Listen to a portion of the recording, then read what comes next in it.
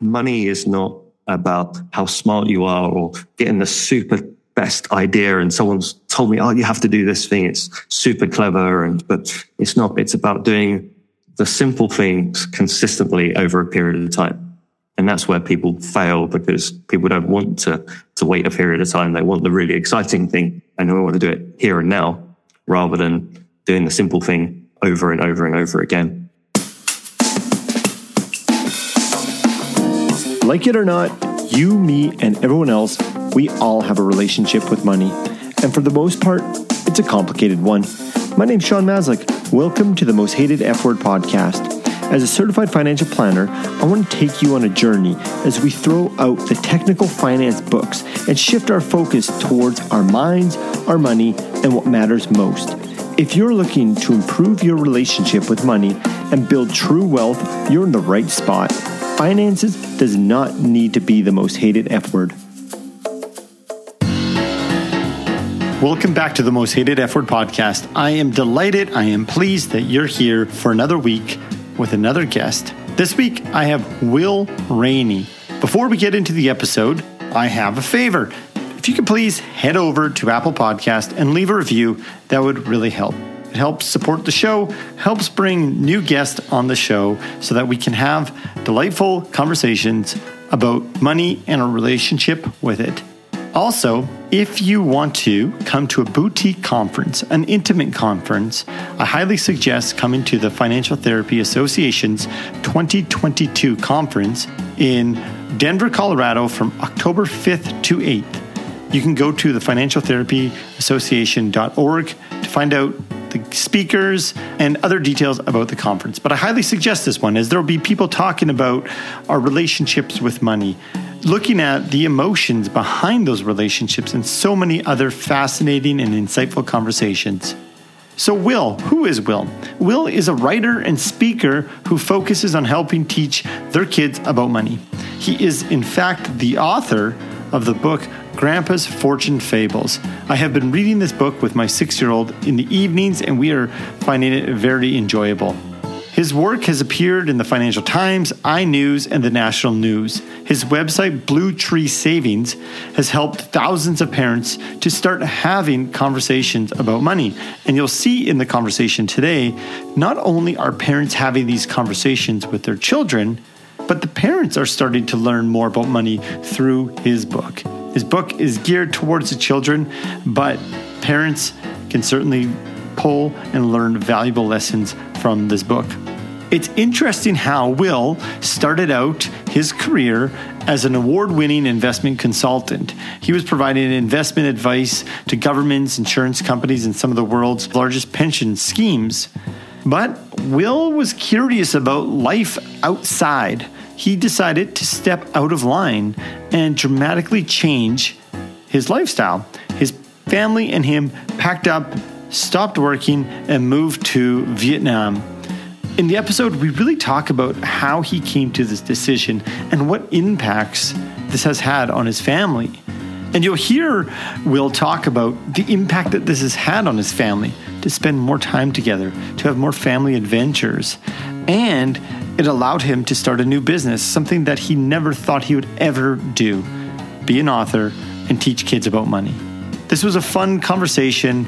I think Will and his family are doing some amazing things, having some wonderful adventures together as a wonderful family. And you'll hear in the episode, they recently moved to Thailand. I hope you enjoy this fascinating conversation with Will Rainey.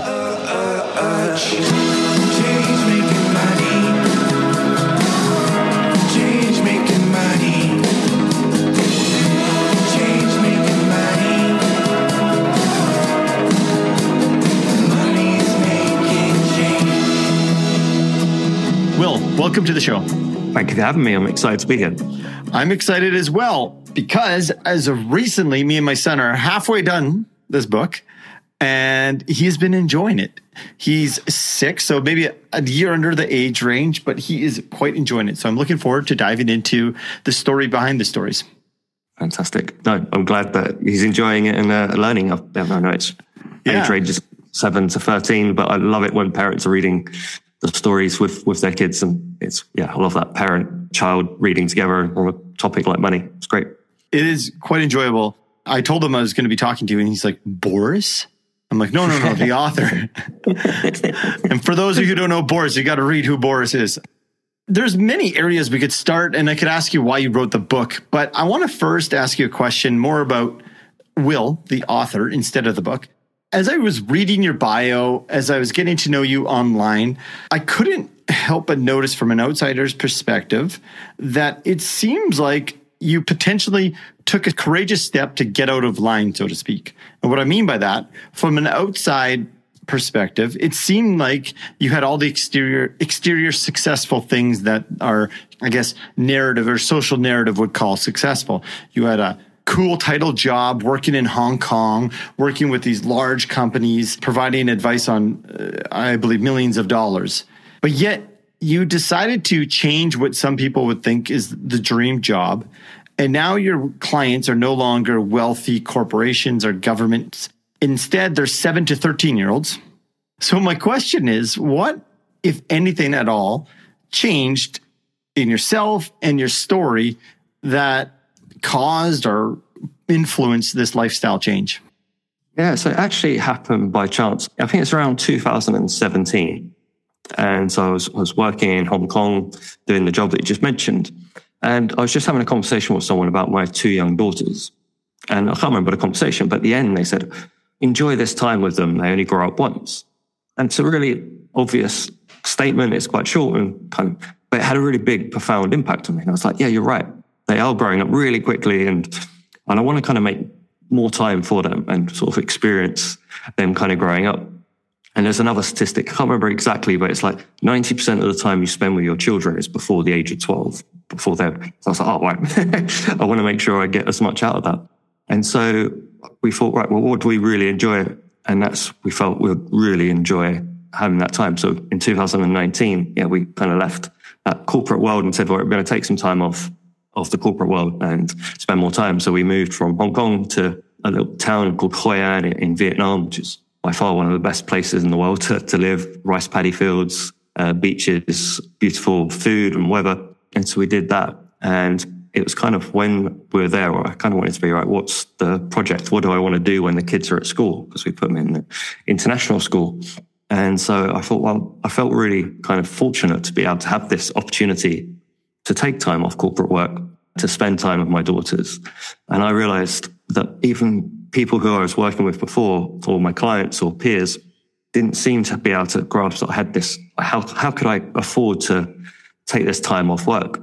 And so, it hit me that my wife and I have kind of grown up as savers and investors and had this sort of nest egg that allowed us to take this time off. And that's because we kind of learned about it from a youngest age. And so I wanted to do the same thing with my daughters. And I thought, right, this is going to be my little mission it's going to see how it goes. And so I thought, right, I'm going to teach my daughters, but then kind of share that with other parents to help them, because there's not that many resources out there that help parents teach their kids about money. So that's kind of how I went from that. And it's all driven by the desire to spend more time with my kids and now wanting them to have that same opportunity when they grow up. I appreciate that. I heard you say it twice, maybe 3 times, more time with my kids. I would imagine that desire there was a lot of that desire burning inside, because I want to stick on this, because I applaud you for taking that risk, because I can't imagine doing it was easy. Maybe talk about that. And I guess why I want to stick on this is I've heard people wanting to do this. They'll say like, oh, I want to do this, but I can't. And I want to do this. It sounds to me that you fortunately had some saving habits, which we'll get into, that led to probably some of the book. But there's no big, grandiose, sexy lottery windfall of money that came here, was there? And I assume there still was fear. So maybe talk about that fear and how you actually did it, because that's the hardest part. I think about the time, as I mentioned, about 2017, when I had that conversation, it kind of sparked. I was also reading the book, The 4-Hour Work Week by Tim Ferriss. Mm-hmm. Then I started to just go, is this actually possible? So it took 2 years before the kind of spark of this could be something to actually doing it. And I just felt very excited about it. So I didn't see much. And I knew, because with my money, every month I've got a spreadsheet which says, where's all our money in different bank accounts, how much we're spending, not itemized by individual bits, but just kind of broadly how much we got, how much we save, how much we expect. we spend each month. So I kind of seen where this was going, how much of our expenses covered by kind of the rent from our real estate in the UK. We've got some investments sort of providing a sort of dividend. So I was kind of getting comfortable. The big bit to your question, though, is probably about convincing my wife, because that was where she was like, what? No, no one does that. That's just not what people do. Why would we do it? And then I kind of rationalized it with her, going through, well, look, this is the numbers. And look, we live once. Why do we have to wait until we're 65 before we can kind of enjoy this savings that we're bringing up? I'd rather work till I was 67, 68, but then have those 3 years now rather than when I'm older, because my kids would have been grown up by then. And what's the difference between 65 and 68 in that kind of mindset? So I wanted to take that and sort of put that a bit forward. So yeah, my wife was a lot more apprehensive, but by the time we sort of looked at all the benefits of doing it, and we always had a get up, we were both kind of had good reputations within our jobs. So we felt, well, if we did it, it'll be disruptive, but we could ultimately go back and find work. So we're fortunate in that space that we're confident that it's a risk, but it's not as if we're selling down our house that we live in and we're going to spend all the money. It's more about living off the income that we get from our investments. So we're not depleting it. We might not be growing it because clearly we don't have as much income as we did before. So I think once we had security around the numbers, security around that we're going somewhere it's a bit lower cost, but still has a great education system for the kids, and then all the benefits of different lifestyle and adventure, time with the kids, it took a little while, but it got there, and we haven't regretted it at all. It's been the 3 years that we had in Vietnam. We're in Thailand now, but those 3 years was just phenomenal, and we're excited about the new adventure in Thailand. I feel like your previous work was very analytical, was it? So as a guy who has a very analytical job, you live in spreadsheets. Well, you said you looked at the spreadsheets. I think it's wonderful that you could almost let those go and live off that interest instead of building it. When you said we only live once, again, it's something that we all say, but I just appreciate how you acted on that. And this idea I love is like, yeah, maybe we'll take a little time off now while the kids are young. And if I've got to work later in life, okay. So 2019, you make this leap. It's been 3 years to your point. What unexpected lessons or things have you learned about time with your family, time with yourself, not working very much, or any other unexpected lessons that you've learned? Yeah, so I think there's a few actually. One's more broadly about going from, because we lived in London and then we moved to Hong Kong, and then so it's a little place in Vietnam. And so we kind of got moved from like places which are just full of abundance. Like everyone's got everything, everyone's spending money all the time, people have nice clothes, and you can tell that people cared a lot about what other people thought and that kind of keeping up with the Joneses. Where you come to Vietnam and there was none of that. Everyone just wore t-shirts, shorts and flip-flops. So there's no pretentiousness. And also we lived right amongst all the Vietnamese families. So our neighbours were all Vietnamese families. And so my kids got to see a different way of living, different culture, but also these families clearly didn't have as much as what they saw as families having in Hong Kong and London. But yet these people were the kindest people you've ever met. They're the friendliest people you've ever met. They're not sitting there on their phones, because most of them don't have phones, or they have the very old dial pad telephones. And so it was really good for them to kind of observe this different culture, and that you don't have to have loads of money to be happy. And I love that. So the kids, there's a little, like, because it was near rice paddy fields, and next to the rice fields, they have a sort of a watering system. So it's like a little stream. And so all the kids were like making paper boats and like racing them down this like water stream. And it's like fantastic. It's just like, they were just using creativity to come up with games and stuff like that. So that was really one great thing that came out of it, which was kind of unexpected, but I love that for my kids to see that different way of living, and to say like money doesn't have to be the source of that happiness, about what you do with your life and etc.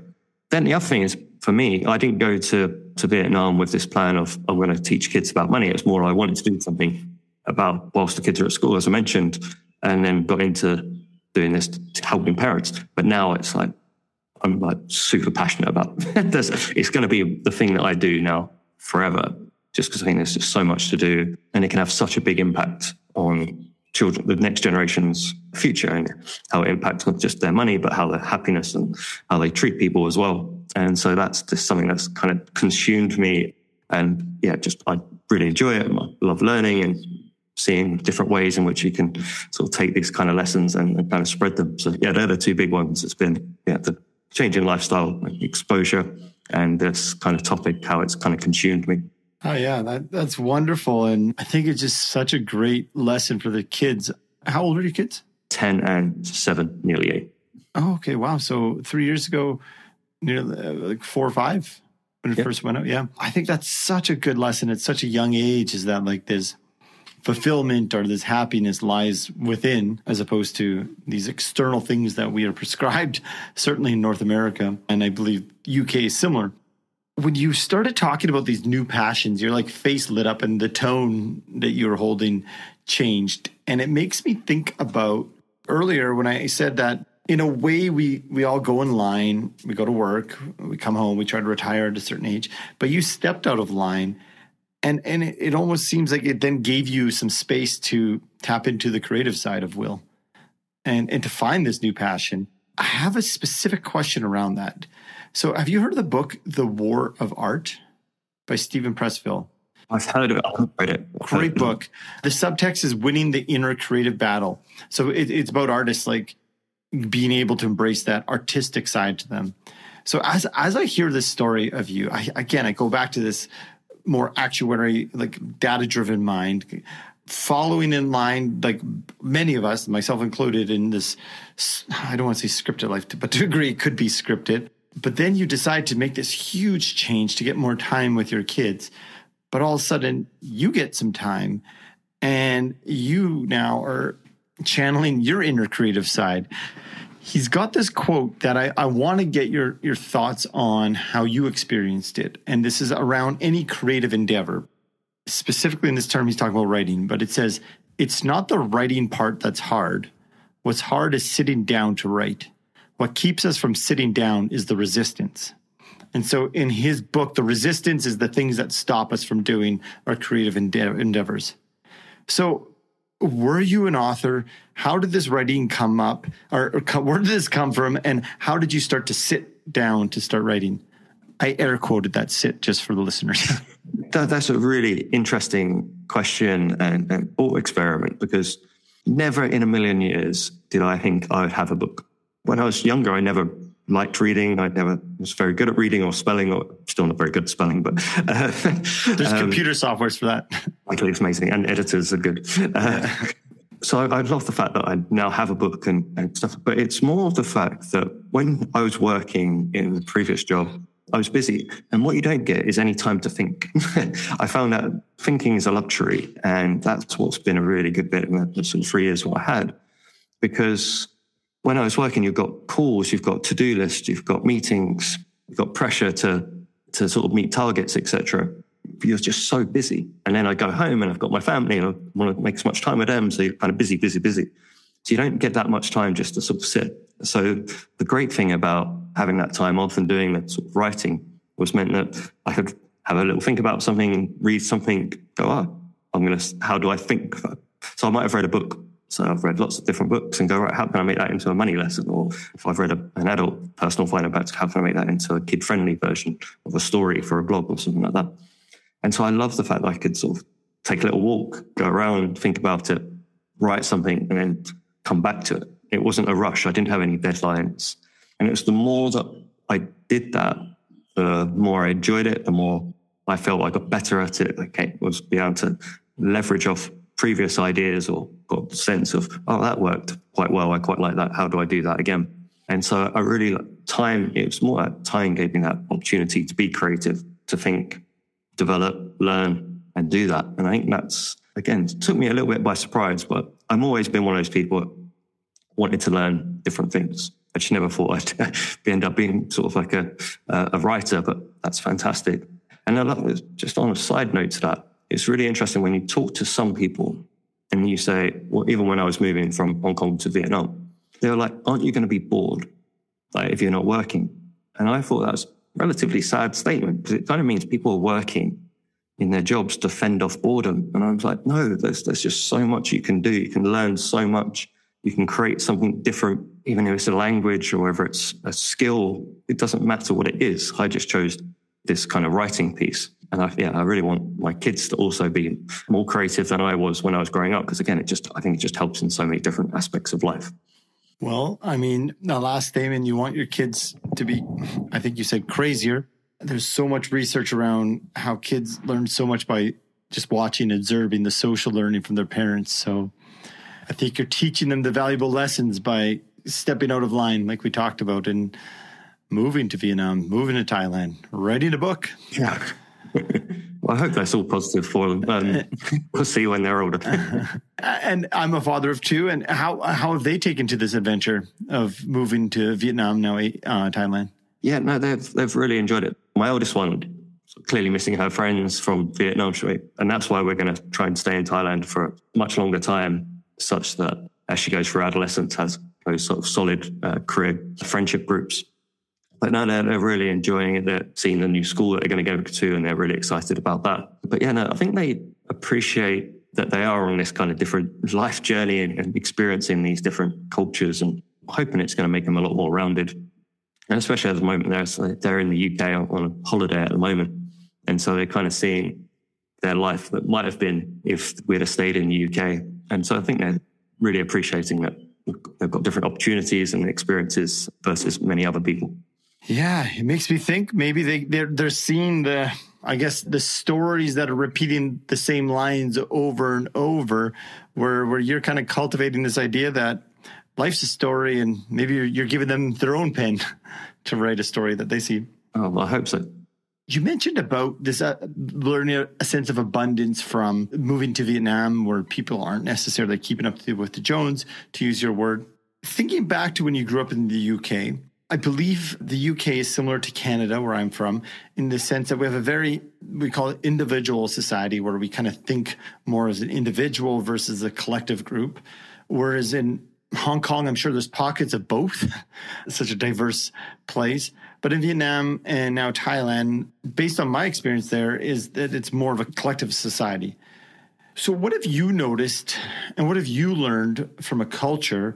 And maybe it's what you already talked about with abundance, but how people's culture in Asia are influencing their levels of happiness, and how have that rubbed off in you on any other way than you've already talked about?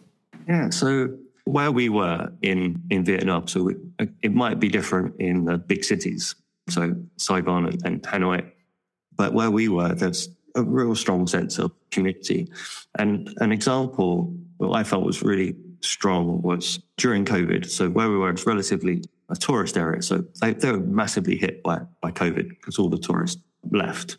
And there's a restaurant that we go to quite regularly as a Vietnamese restaurant. And we got to know the owners well, and they looked after us much in terms of when we first got there. Like, we didn't know what to do in most places, and they helped us out because they had good English. And they were saying to us, can we think of any ideas in which they could potentially make some more money because they haven't got any guests at their restaurant? And so we're like, well, maybe you can start doing breakfast, not just lunch and dinner. And they said, and this was really powerful, they said, no, we thought about that, but we don't want to do that because there's another family who live on the same road and they just sell breakfast. And they were like, we don't want to start selling breakfast because that will take money away from the other restaurant that's over there that just sells breakfast. And I've just thought, wow, that's just so cool in terms of they're not just thinking about themselves, they're thinking about the impact of what they do could impact, and they just want to support others. And there's another coffee shop that we went to, which is owned by a Singaporean, and he actually closed his coffee shop during COVID. And so I said to him afterwards, why did you close during COVID? Is it just customers? And he said, no, he just wanted his customers to go to the local coffee shops rather than his, because he felt he's got money. He's got enough money to survive COVID, whereas some of them don't. So he said, I'd rather my customers went and spent their money at their coffee shops than spent it at mine. And I was like, wow. So this was a foreigner in Vietnam, but he's kind of just taken on that mindset. And so that had a big impact on me. And I've been sharing that with my daughters as well, about you don't have to have the most if it impacts on other people. And I think they got a good sense of that. I mean, it's great to see those kind of real examples. And I wouldn't, at the time, I probably wouldn't have thought that. Because like I said, I was recommending them start doing breakfast. So at no point in my mind did I think about the sort of communal sort of impact of that. So it was a life lesson for me. Oh, both of those just gave me like a feel good feeling in my stomach, and it made me think that there's hope in this world. It's such a powerful story because we live in a different system over here where it's like, how do I make $1? Yeah, of course, there's similar stories. I can't say there's none of those where I'm from, but they're just incredible. Thank you for sharing those. Really, really good lessons there. I just can't stop thinking about it. Now, for the breakfast places, did they have Lipton's tea with a lot of condensed milk in it? Yeah, they definitely did. That's what I remember drinking there. Yeah, it's definitely. I didn't have much of that. But I was really into the iced coconut coffee. It's like not good for you, but good. Oh man, it's so good. And it was so cheap as well. It's like, I've got to limit myself. There's still, last time I was in Hoi An, breakfast, there was a lot of fresh baguettes with that Laughing Cow cheese on it. Yeah, no bad meats. And that was one of the best bits also on this kind of piece. So I've got 2 daughters, and we'd take one morning each week to take, we call it breakfast date. So I'd take one of my daughters out. My wife would take another, then we'd swap it around each week. And so one of my daughters really loved pho, which is the noodle soup. And so there's a really local place, and it's supposed to be one of the best places in the town. So we go there pretty much every Wednesday morning, and it'll cost about $1 for the both of us for this breakfast. But we'll be sitting on these plastic stools, round table, they only served one thing. But the great thing was, we were talking to someone, they're like, you see that person who's sitting on the table over there? And I was like, yeah, I see him. Just a regular guy. He's the richest man in this whole town. And I was like, that is so cool. As in, like, he had no potential, there's no gravitas about him. He just looked like wearing a polo t-shirt, some shorts, flip-flops. And he was sitting in this restaurant, which cost no money, just mixing. And I love that because, again, it just shows that he cared about the food and the community and stuff like that, rather than, I'm only going to eat in the 5-star hotel. So I thought that was a really cool lesson as well, again, for my daughters to show, again, just doesn't matter how much money you got. Just eat the things you like, go to the places you like, and just do that. It was great. And talk to people you enjoy talking to. I feel like you're going to have to put on your spreadsheet the opportunity cost of not doing what you're doing right now with your family. I mean, there's no cost to that, but geez, this time with your kids at this age it's something special. Okay, I feel like I could talk to you about the parent and the father side about the kids in this, but let's get into the book, Grandpa's Fortune Fables. So you have 14 lessons/stories that have been woven throughout this book. I think that you're a great storyteller. The usage of language is, well, your age range, like you said, 7 to 13, give or take a couple of years. But I could see how the 13-year-old still can appeal to it, and my 6-year-old does. So I really think there was probably a lot of thought put into that. Why did you pick Grandpa? What significance does Grandpa have on there? It was one of these things I heard, and I've tried to find it since, but as a statistic or someone just said, if you say to someone, I think this, and say whatever you think, people will listen. But if you say, my grandpa told me this, people's ears pick up. And like, all right. And so someone told me that. So I was like, all right, I'm going to go long on that. And so I kind of wanted to be this character in the book who's kind of sharing lessons and having this kind of a daughter. So it's got like the male-female piece going through. But yeah, so that was one of the reasons for Grandpa. And I also thought if it was Grandpa, people won't, it's not like me. It's not, haven't sort of embodied myself in my own book. I've put a different character because I'm not old enough to be a grandpa yet. So I wanted to have this character who can pass on wisdom and has kind of gone through a whole life as well. So because one of the key lessons in the book is about patience. So I kind of didn't want to have a young character in there because I wanted to have Grandpa who's shown that it takes time, but he's kind of learned lots of lessons and he's passing on those lessons. So that was the main piece. But I'm in the works and probably going to be late next year, another book, which will be sort of Grandma's Money Tales. Oh, okay, yeah. So I think the format of having this kind of older character teaching a younger character seems to have gone down really well. So I'm going to keep that for the next book as well. Yeah, there's a sense of wisdom as I read the book from Grandpa. You mentioned something there about patience. I really get the sense that patience is something that Grandpa is teaching. Is that from personal experience, or where did that patience come from? Is that literature you're reading, or because that patience, whether it's grandpa going to get the gold on Pucha Pucha Island or many other examples, I really see that the patience are there with the example, like the seeds and so forth. So I'm curious, where did the origin theme of patience come from? So I think it's been a sort of a combination. So even before I started writing the book, I've been kind of writing and thinking about kids and money for almost 2 years. And you're talking about all these different money topics, whether it's debt, tax, investing. And they all had this kind of theme where it's like, why aren't people doing this? What's stopping them? Or why are they going into debt? And loads of it just comes down to the same bit. It's about patience. And so I've always said that patience, well, I now say so, whenever I'm doing podcasts, patience, I think, is the superpower of the financially healthy and wealthy. And a lot of that is because money is not about how smart you are or getting the super best idea and someone's told me, oh, you have to do this thing. It's super clever. But it's not. It's about doing the simple things consistently over a period of time. And that's where people fail, because people don't want to wait a period of time. They want the really exciting thing and they want to do it here and now rather than doing the simple thing over and over and over again. And so when I was kind of writing and then thinking about my own upbringing. So as I mentioned at the start, I was lucky enough that we kind of learned a lot from my parents, but I didn't learn through my parents sitting me down and giving me money lessons. Although my dad claims that's what he did do, but I don't remember. But what they did do is when we were growing up, they kind of showed me about patience, because we lived in the same house for 25 years as I was growing up.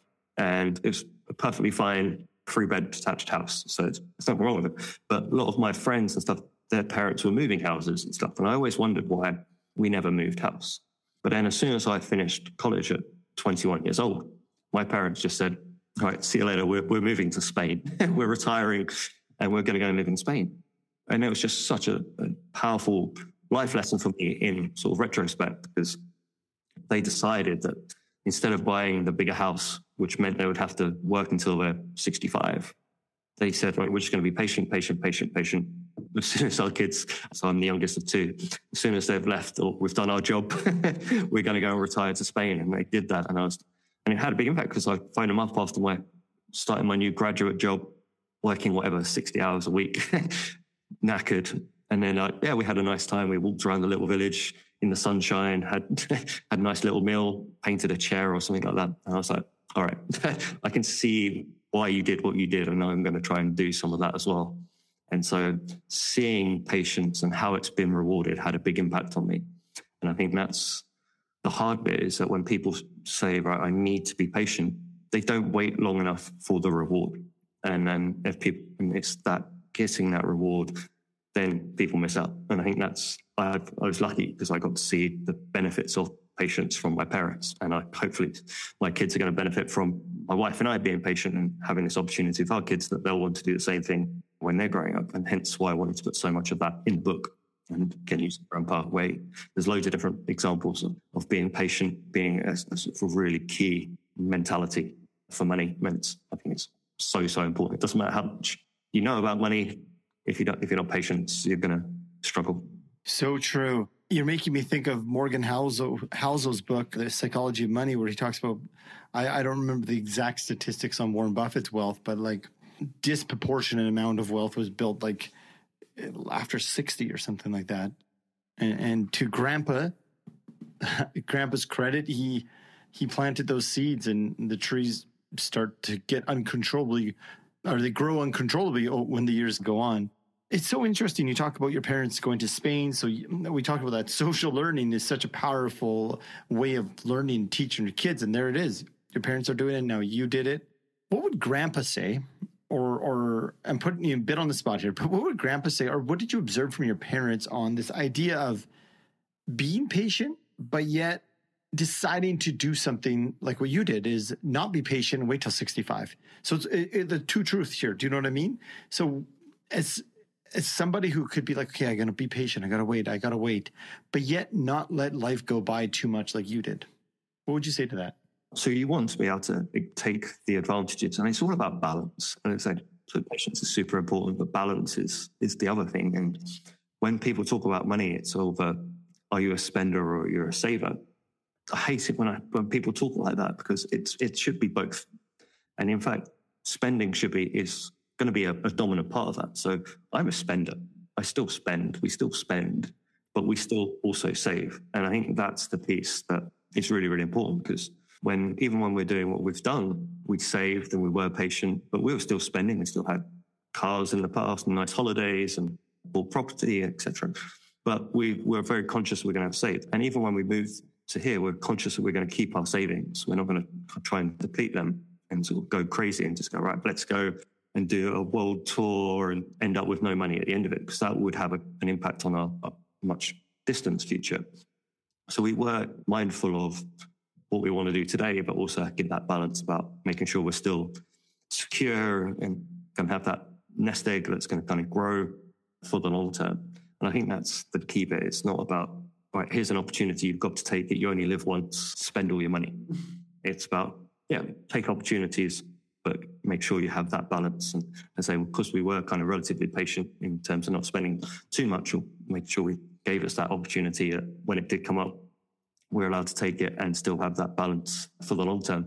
Yeah, thank you. I really appreciate that answer. What I hear you saying is it's not one or the other. And as you're responding, I wrote down, and it made me think of patience.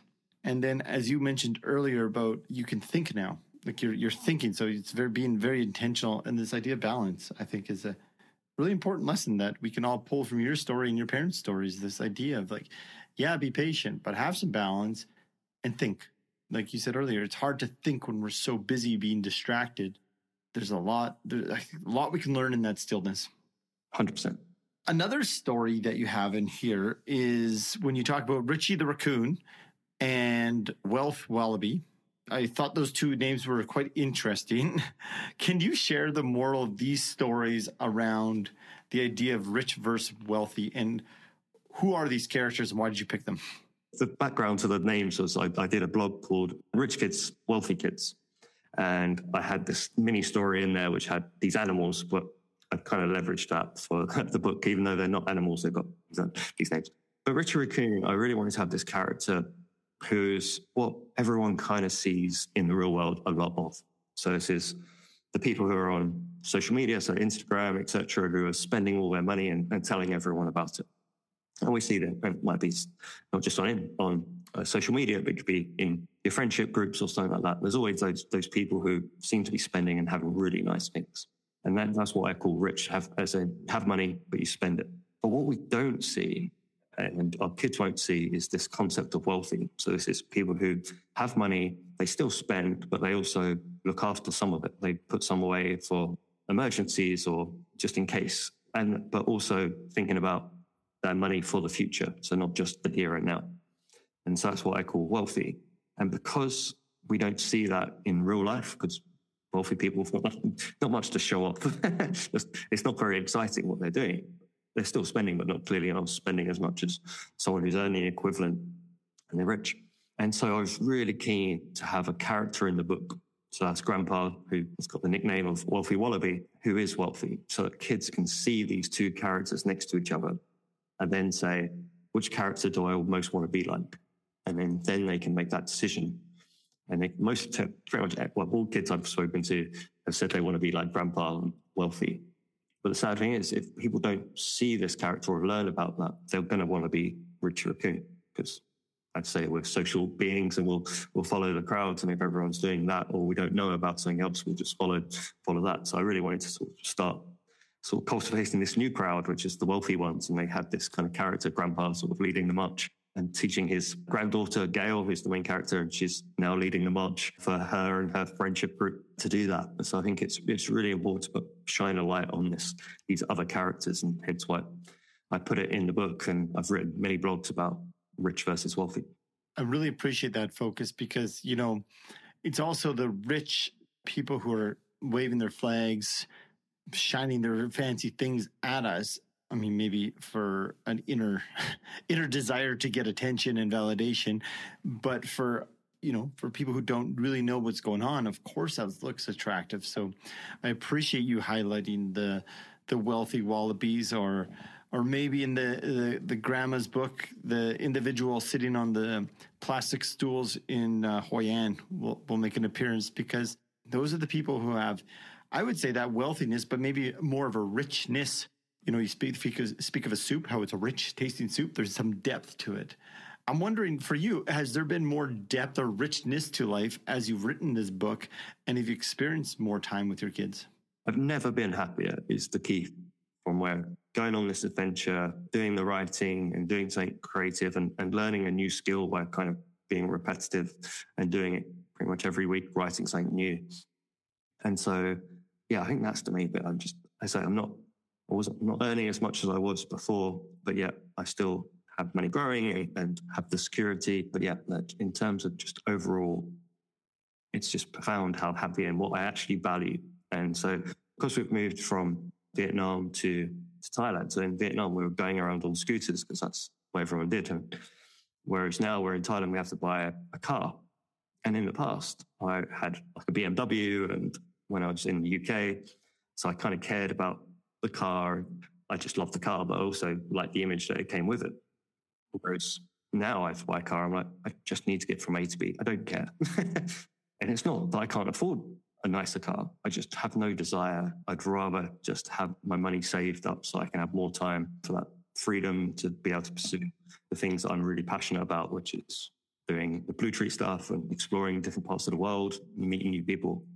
So I think that's the main sort of bit that's been really sparked me. I just don't care about what other people think as much, and I care about what makes me happy and makes my family happy as well. And I mean, a friend of mine who's helping, we're writing an album of my money journey, but he came up with this line of, what is wealth? Is it money or gold or of treasure no vault can hold? And you're making me think of that. Is like this happiness thing is inside. And I think this stillness that you're experiencing, or this time to think, is letting you clarify what is important. And to use a word you said earlier, we only have one life. So I really admire the journey you were creating. Now, I'm going to go back because I have a question about parents in the book, but you're making me think of this. And sometimes when we hear people's stories, we hear the highlights. And going back to Stephen Pressfield, his whole book is around the resistance, how like it's difficult. Like a lot of these things, like mountains aren't made without an earthquake. So, you know, there's difficulties. How has, if anything at all, maybe there hasn't been, but the resistance shown up in the last 3 years that you've had to sit with and think about, where maybe there's some ruminating on, am I doing the right thing? Am I doing anything wrong? Yeah, so I think it's not so much in terms of doing things wrong, but I suppose it's that initially a bit about uncertainty about my daughters. Like we are doing something a bit different, as we kind of talked about earlier. Is that the right thing? Are they going to kind of go, why did we do that with kind of everyone else that they might work? Because if they go back to work in a city or something like that, and everyone's got their kind of more traditional upbringings, will they feel a little bit isolated or feel different? I hope not, but that's clearly a fear, something that we kind of talk to them a lot about, making sure that it's no different and the benefits of blah, blah, blah. So I think that's one bit. And I think for us, I think the hard bit is almost the fear of going back. So the thought of going back to the UK, for example, and working in the UK kind of feels like, I don't know if I'd fit in or get my sense of enjoyment. So it's almost like once you get to a level of enjoyment, you're like, is there a risk that you have to go somewhere and do something and then you kind of come back down from that? But clearly I'm never going to take that as I'm not going to do something because of potential change in that space. But it's kind of lingers on in the mind. But yeah, zero regrets and feel clearly we're doing something different. So we think a lot about the impacts of that, but there's been no regrets, no fears that have diluted the happiness that we're kind of experiencing. Well, I can feel that. I mean, we are far from each other. I'm in Canada, you're in Thailand. I can feel that you're just leaning into it and enjoying the ride. So I think everybody listening could maybe take some time to sit with themselves to see that, hey, can my story but are there some journeys that I'm not noticing? Yeah, so just on that, it's really, because as I said, when I spoke to my wife about doing this, so 2017, whatever it was, and she said, well, no one else does this. And I think that's the really impact, because most people just go through life and don't think about that as an alternative, because we're not taught about that. When I was growing up, it was go to school, get a good job, work for 40 years and then retire. For me, slightly less because my parents' experience, but still, that's the kind of routine. And so something has to spark in someone's mind to sort of do something. So I again had that conversation, just had a profound, but also at the same time just happened to be reading The 4-Hour Work Week by Tim Ferriss, as I mentioned. And so those two kind of combinations allowed me to see actually there's this different potential. And then clearly it takes a lot of energy to do that. But I think it's almost that first bit that people just don't even think about doing something a bit different because, hey, they might just not have any savings. So it's not even an opportunity. So they don't think about it at that time. But most of the time people just go through that, the sort of mindset because they're never taught or it's never really discussed or shown that there's these alternative lifestyles and it's only for certain kind of people or only people who have loads and loads of money or are inherit or win the lottery or something like that, where it really doesn't have to be the case. Say most people who own a property in the US or Canada or the UK, they rent that property out. That'll probably cover most of the expenses if they lived in somewhere like Vietnam. And so it is potentially an opportunity for more people than you probably think.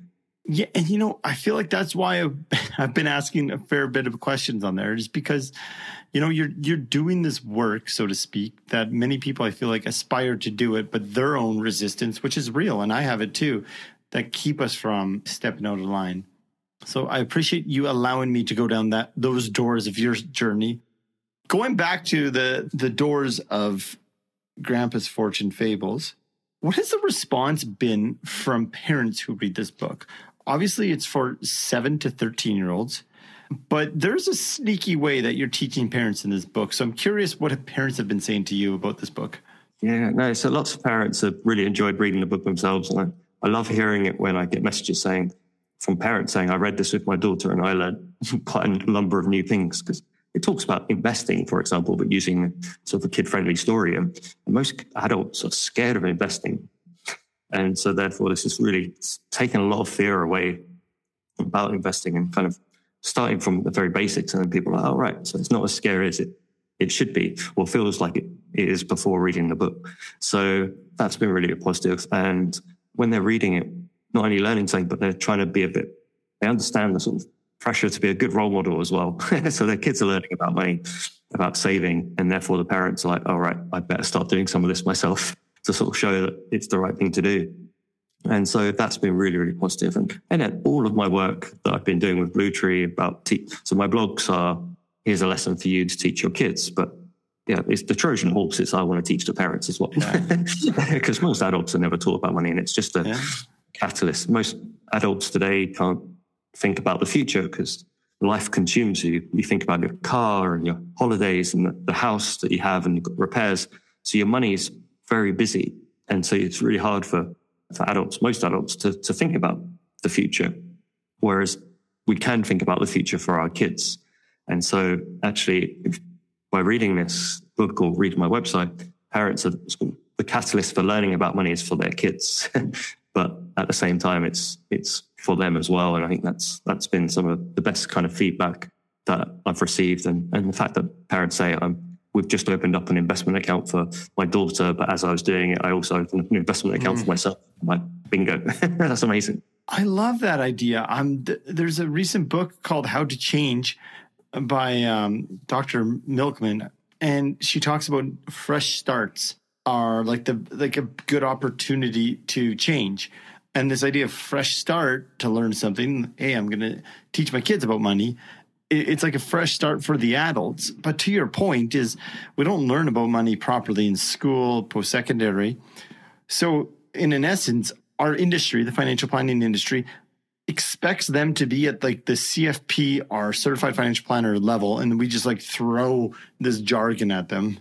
Whereas they just want to hear about Grandpa and Gail and these friendly stories, and they can resonate with this language. Language is so important. And I think you nailed it with the parents in this one. So you mentioned about jargon, and I think that's really important. Also, it's about stories as well. People just resonate more with stories and want to read the whole story and learn. And I think that's something that the book Rich Dad, Poor Dad or Richest Man in Babylon, so popular. And there's a reason for that, because they both do stories. They're interesting to read and you can remember them. and the characters have an impact. They have an emotional impact rather than you read like a textbook version of this is, I don't know, the basics ABC of money book. And then you don't feel any emotion about it. It's hard to stick in the memory. So I think that again, it's trying to teach both parents and kids these lessons in a kind of fun way, but something that hopefully has a little bit of emotion in there as these characters go through trials and tribulations and success in the end, that they can remember and feel they want to be copying or avoiding, depending on the scenario. I really have been enjoying going through the book with my son. So let's imagine that you're at the end of life. Don't know how old you'll be. That doesn't matter. But you're somewhere that brings you peace. Maybe it's in Thailand, in Chiang Mai, maybe not. But you're on a front porch and you feel content. You feel peace. There's a stillness. And you're sitting on this front porch and you decide to write your kids a letter on what you learned about cultivating a happy and healthy relationship with money. What would a theme of that letter be?